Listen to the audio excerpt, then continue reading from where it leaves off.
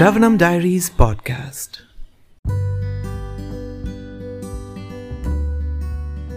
Hare Krishna everyone, we are continuing to read the Nectar of Devotion, the book by His Divine Grace, Abhayacharana Bhaktivedanta Swami Srila Prabhupada, chapter 16, Spontaneous Devotion further described. Conjugal Love.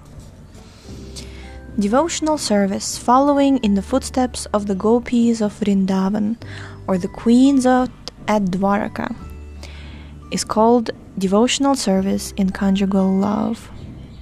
This devotional service in conjugal love can be divided into two categories.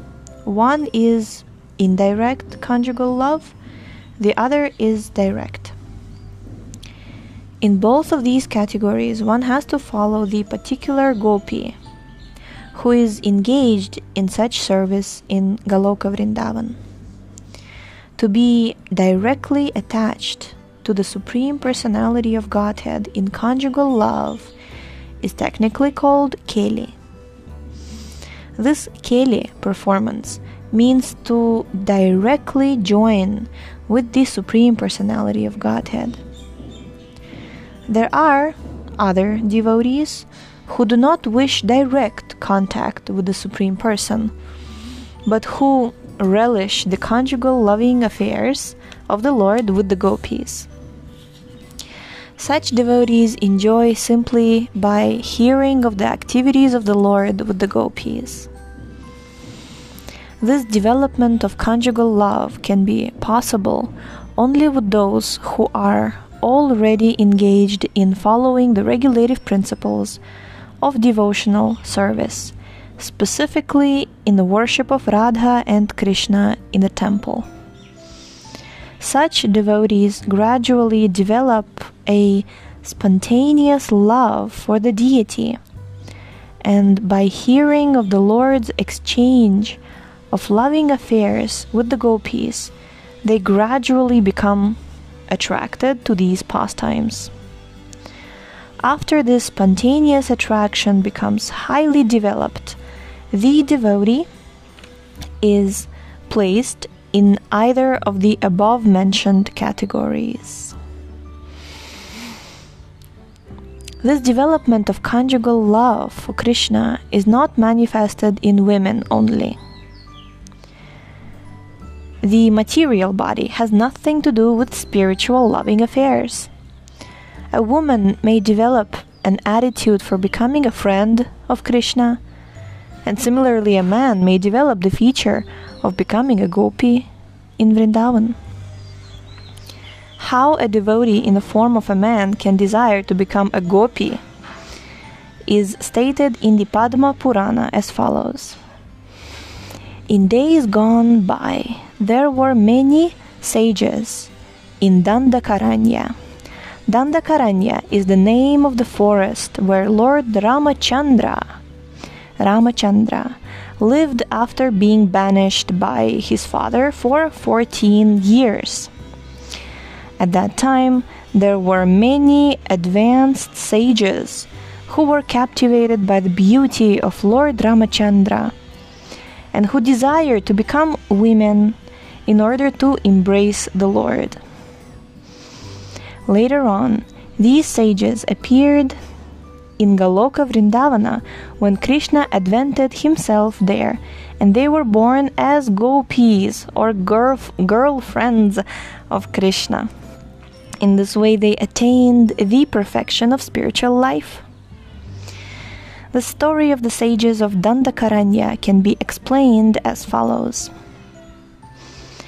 When Lord Ramachandra was residing in Dandakaranya, the sages who were engaged in devotional service there became attracted by his beauty and immediately thought of the gopis at Vrindavan who enjoyed conjugal relationship, conjugal loving affection with Krishna.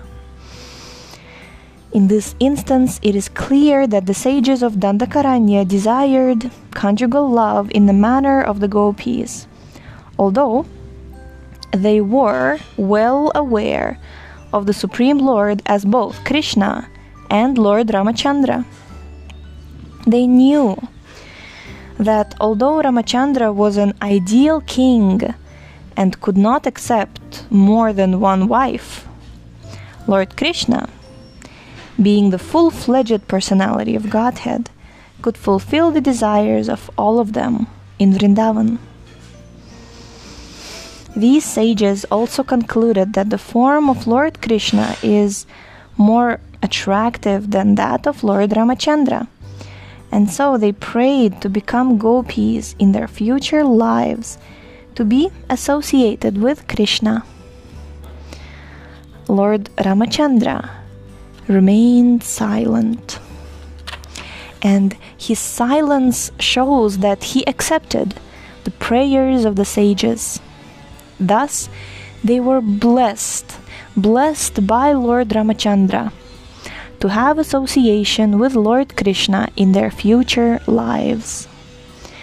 As a result of this benediction, they all took birth as women in the wombs of the gopis at Gokula, and as they had desired in their previous lives, they enjoyed the company of Lord Krishna, who was present at that time in Gokula, Vrindavan. The perfection of their human form of life was thus achieved by their generating a transcendental sentiment to share conjugal love with Lord Krishna.